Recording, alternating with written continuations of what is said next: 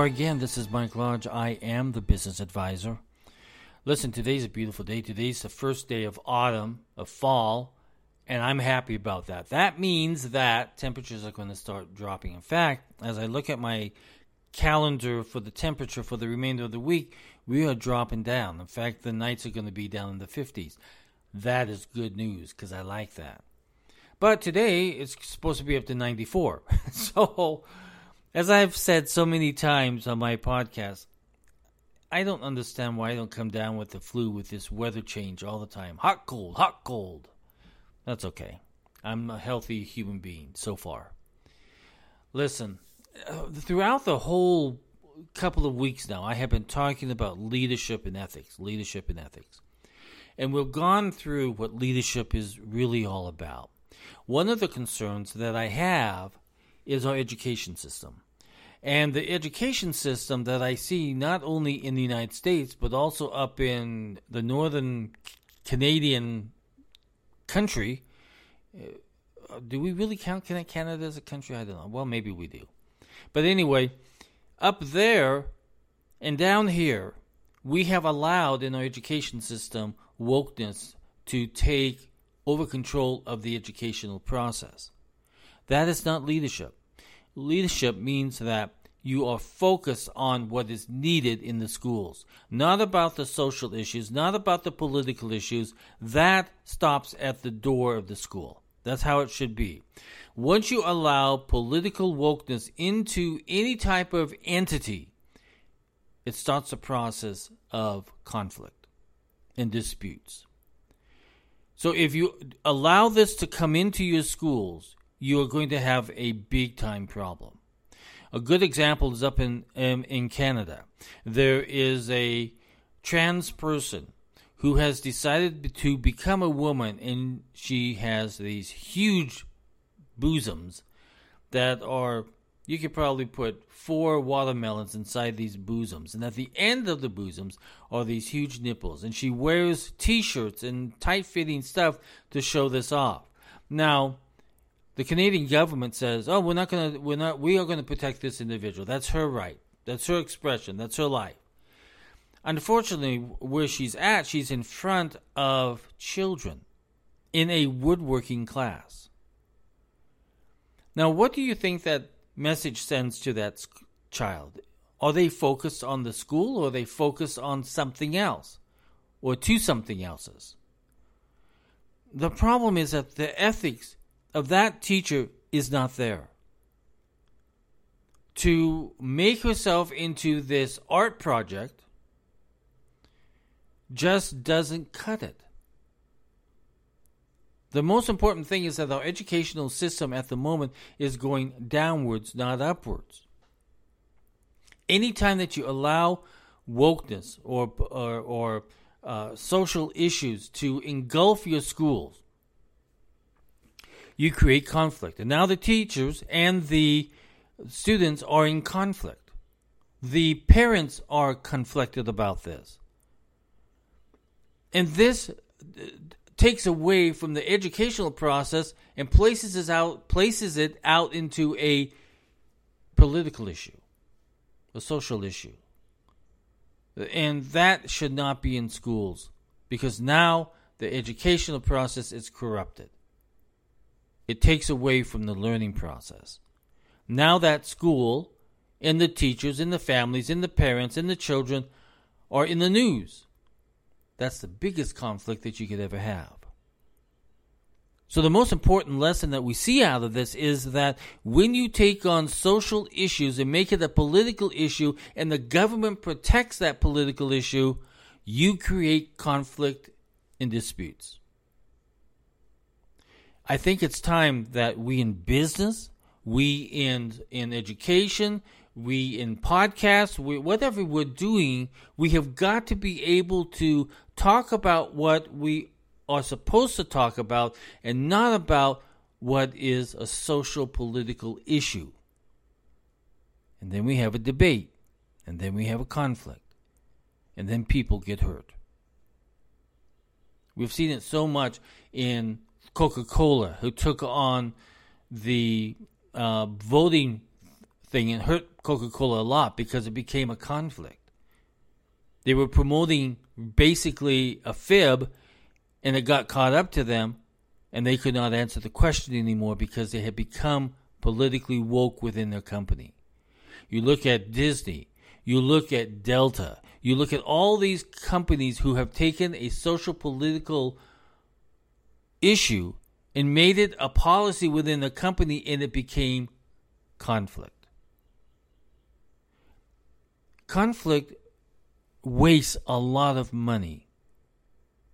When people could be doing their work, they are conflicted and they don't know which direction they should turn. Can they speak their mind, or do they have to remain silent? Can they say something that they feel strongly about, or are they going to get fired for it or prosecuted for it or put down and shunned? We have this tendency at the moment where if people do not believe in you,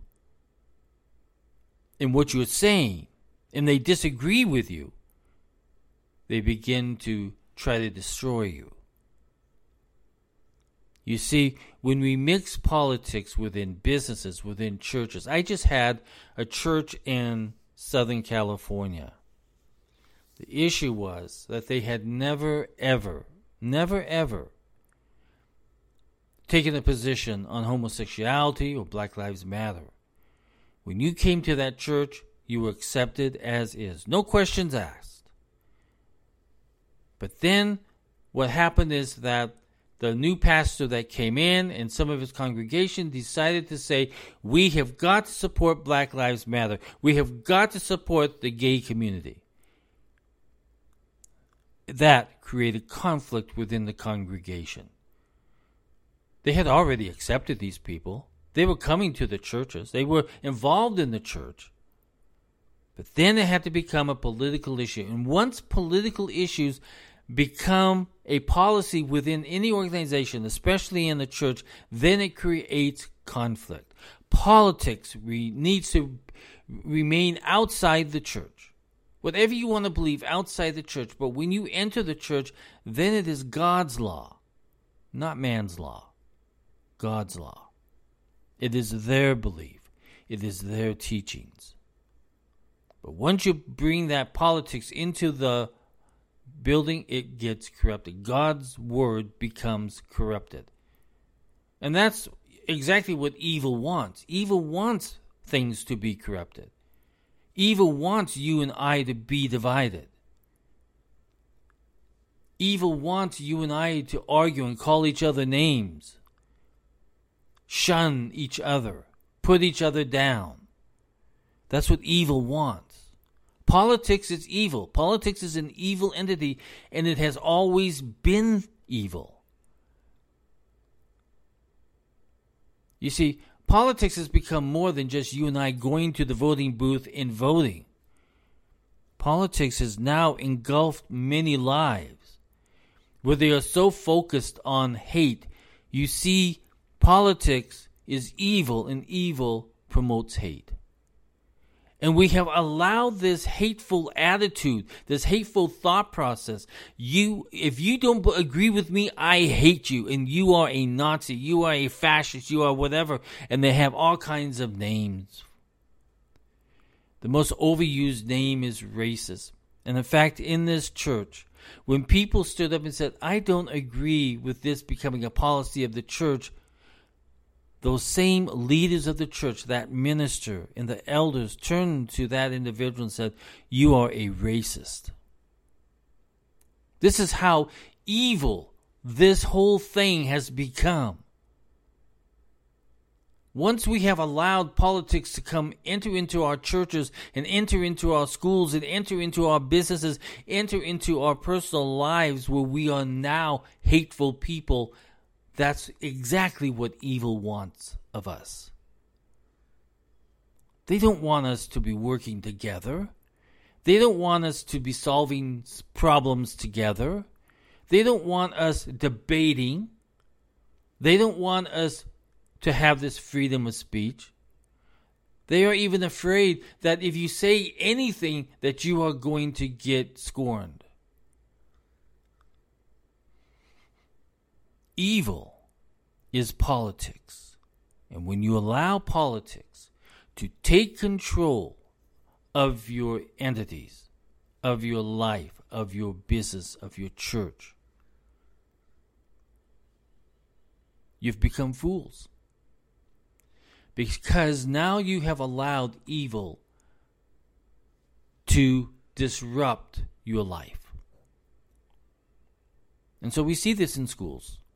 We see this in Canada. We see this in the United States, where politicians were being questioned by parents. Why are you doing this? And then those same political educators turned against the parents and called them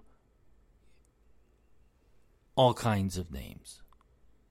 They even called in the FBI, the Department of Justice, to attack these parents who were questioning the quality and the process of education in their schools. So you see, we have become a corrupted nation. We have become corrupt in the way that we're thinking that everybody who doesn't agree with me is evil. Now, I hear a lot from all of you guys out there on how you feel. And let me tell you, even though I'm a conservative podcaster and business person, I still respect what you say, and I want to hear what you say, because that gives me a better understanding of how people are thinking out there. I'm not going to call you names. I'm not going to call you all these disgusting new words that people are putting out there to describe people they hate. Hate has got to stop. Politics, for you to allow politics to corrupt your churches, your schools, your businesses, that is so foolish, because now people are not going to do their job 100% because they're not quite sure who is their friend and who is their foe within these companies and churches and schools. We're no longer working together. As a mediator, I have to get people to work together.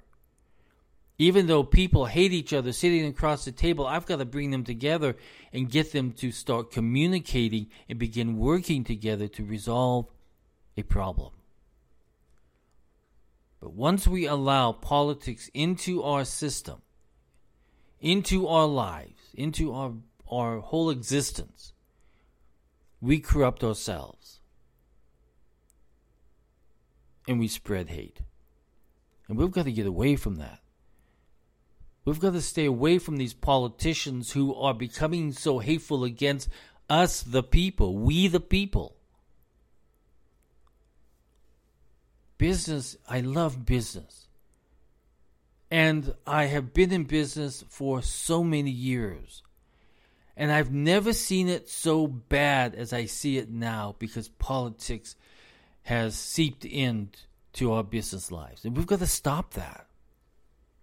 Same thing in our schools, in our churches. When you enter into a church, that's God's time. That is not the politician's time. That is not the hate time.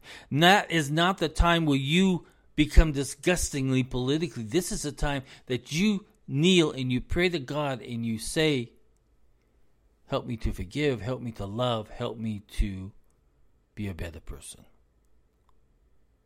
Listen, if you would like to have more access to me, if you would like to have a 30-minute consultation, I provide them for free.